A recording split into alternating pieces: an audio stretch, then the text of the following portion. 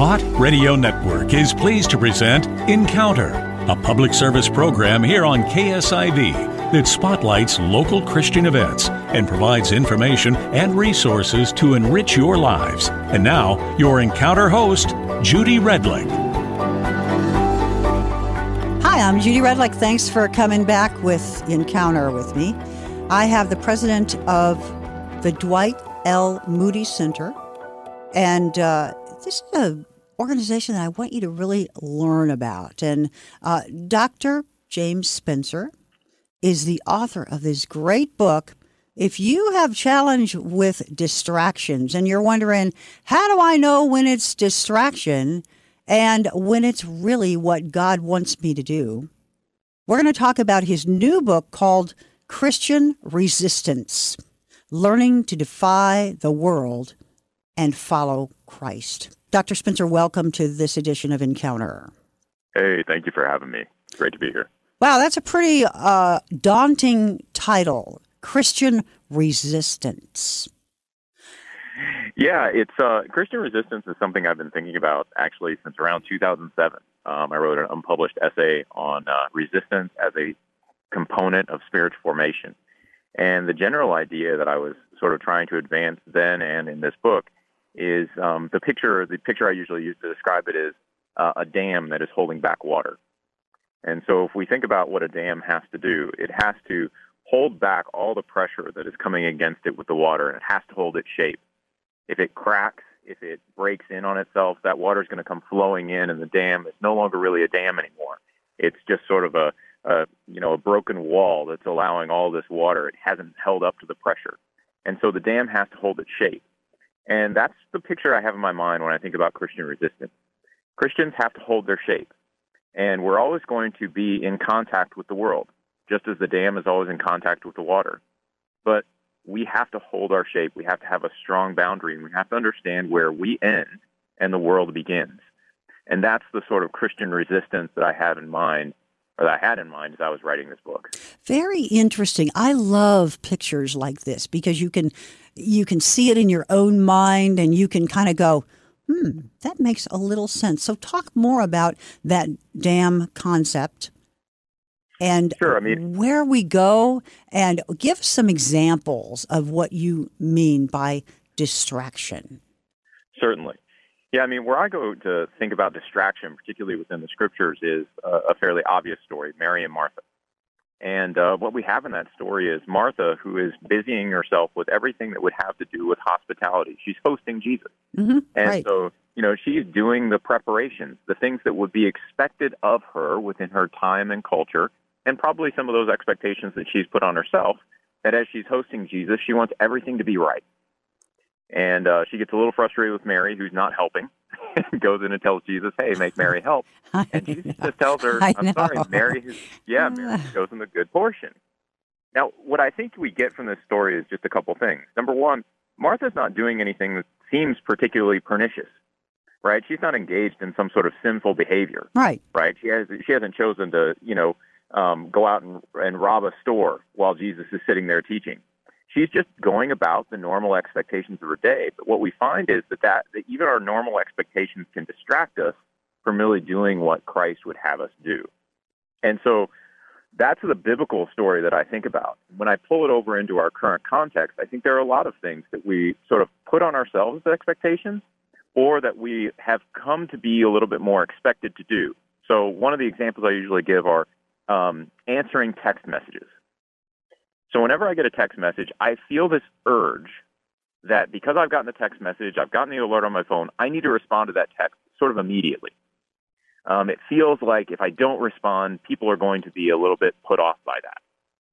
Now, that's an unrealistic expectation. People usually aren't put off by that. But I think that text messaging has come to be one of those more back and forth mediums that is immediate. It has this sort of expectation that there's going to be an immediate response. That is true. And it used to be with email. But now I noticed, I was thinking about this the other day, about how email is not the modus operandi anymore. It's really texting. Right. I mean, you can leave an email for a few days. But I know. I feel like you could leave that for a few days. And so that's just one of those expectations. So as those notifications come in, they are distracting. They take my mind away from whatever it is that I'm doing, and they put it onto this text message that has just come in. I almost always read the notification that comes up, or I used to always read the notification that comes up. And what I've started to do, instead of, sort of as I noticed that I was getting distracted by some of those text messages, I've just turned the notifications off. I've switched them so that the little banner doesn't come down and I can't read the whole thing. And so they are no longer as much of a distraction as they used to be. But I still notice in my life that there are many things that I do, just like Martha was doing, that I'm putting those expectations on myself, or maybe the culture is putting an expectation on me to work a certain number of hours a week or to get a certain amount of work done in a week, those kind of things. And those are good in a way. They provide a discipline and a sort of cadence to life. But at the same time, if we're not leaving room to discern where it is that Jesus wants us to go, they then ultimately become distractions that keep us from sitting at the feet of Jesus and ultimately following and walking in his footsteps. Now, Dr. Spencer, how do we identify a distraction from what God really wants us to do? How do we identify that? So part of what I've started doing is asking myself the question, am I comfortable giving this up even for a time? Like, how uncomfortable is it for me to stop doing what I'm doing? And how much disruption is it really going to cause me? If I were gonna say, like, let me shut my phone off for a week, right?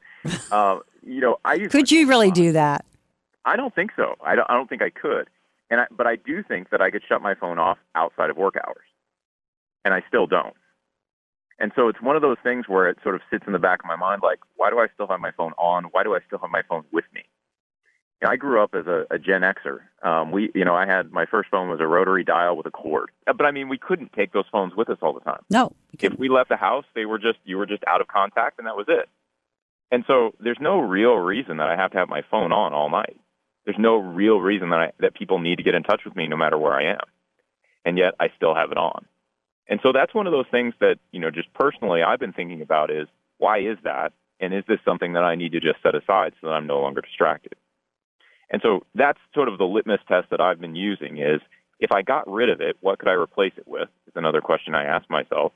And then if I'm unwilling to get rid of it, how might it be hindering me from really advancing my walk with Christ?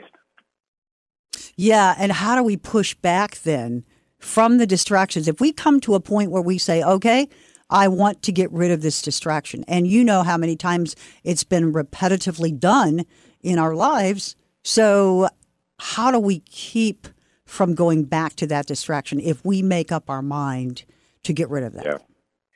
I think it all goes back, for me, it goes back to Malachi 3:10. Malachi 3, what you see there is the Israelites trusting in their own sort of collection of food. They're storing food for themselves because they're seeing this sort of drought and this famine coming, and so they're storing up this food, and they're denying the sacrifices in the temple. They're not bringing God his portion. And what God tells them is, number one, you're robbing me, so you should probably stop doing that. And number two, put me to the test. Like, be obedient. Put me to the test and see what happens. I'll show up. That's functionally what he's talking about in Malachi 3. And I think that mentality is the way that we combat distraction. I think we're distracted because we're trying to fulfill something within us that we feel like we lack. And as we test God through obedience, I think what we'll find is that God will meet us in those times of obedience and help us identify the true object of our desire, as opposed to filling up our time with distractions and either ignoring the desires that we have or chasing after the misdirected desires. Christian Resistance. We're looking at that book right now with Dr. James Spencer. Give us a thumbnail sketch of your book. Why would someone want to read that book? And some of you might feel convicted right now about distractions in your life. Number one, I think what I've tried to do with the book is to address topics that aren't normally covered in, your standard Christian devotional literature. And so what I tried to do was look out at the current cultural landscape that we're in and ask myself, what is it that the Bible tells us? What is it that what wisdom does the Bible give us to help us navigate our situation right now? And so I really do try to address some of the issues that I see that would really help us in this cultural moment, like, resistance is one chapter, imitation of Christ, another chapter, attention is another chapter. Well, attention isn't something that we normally think about necessarily as a Christian discipline, but it has massive implications for how we live in today. And so that's what I've tried to do, is try to give people a little bit of a roadmap and a little bit of introduction to a lot of different topics that maybe they're not thinking of on a day-to-day basis, but I also think would really open their eyes to what the Scriptures teach in a new and fresh way that hopefully will nudge them toward obedience and the ability to defy the world and follow Christ. How do you get your book, Christian Resistance, Learning to Defy the World and Follow Christ?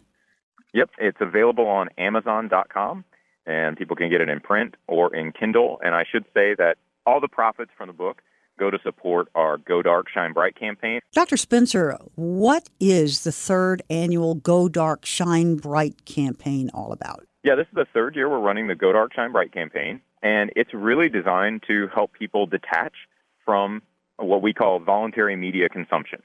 So the sorts of social media is one, but also, if you binge watch movies on any of the streaming services or binge watch a series or something like that, we're suggesting to folks that they take a look at their media consumption, ask themselves where it's hindering them from following Christ, and to set it aside for 5 days.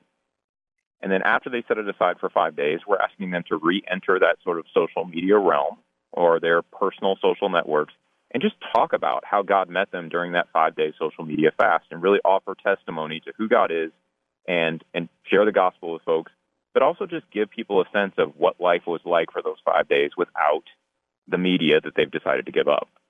Over the last 2 years, we've had 50,000 folks participate. We're well over 10,000 signed up to participate this year, and so we're excited. The campaign starts May 1st, but people can do it at any time during the year. So they just go to godarkshinebright.org. They can sign up there, just put their email in, and they can download the guide to do a social media fast, and then they get a set of devotionals that they're able to be in the Word and pray every day through these devotionals. Dr. James Spencer has been my guest. Dr. Spencer, if people would like to know more about the campaign and your book, where do they go? Well, for the campaign, they can go to godarkshinebright.org, and the book is available on Amazon.com. All you have to do is type in Christian Resistance, and you should be able to find it. Awesome. Thank you so much for being my guest today. I'm Judy Redlick. This is Encounter. Invite a friend to tune in next week, won't you? Thanks for joining me.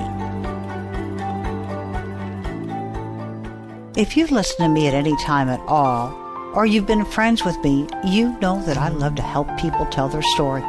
Another thing I enjoy doing is helping people find their highest potential. If you're in a life's rut and you just can't figure out how to get past your stuck place, a life coach like me could help. Let me walk with you through your journey of transition. I'm a Christian life coach, and to find out more about my coaching, go to my coaching page at judyredlick.com or email me at jredlickspeaks@gmail.com.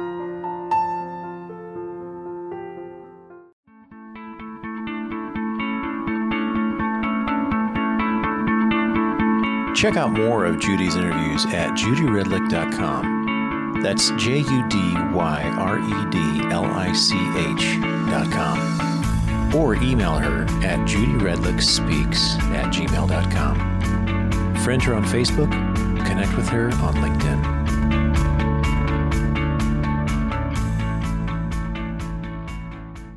Encounter, hosted by Judy Redlick, was produced and first aired on KSIV Radio, part of their Bot Radio network.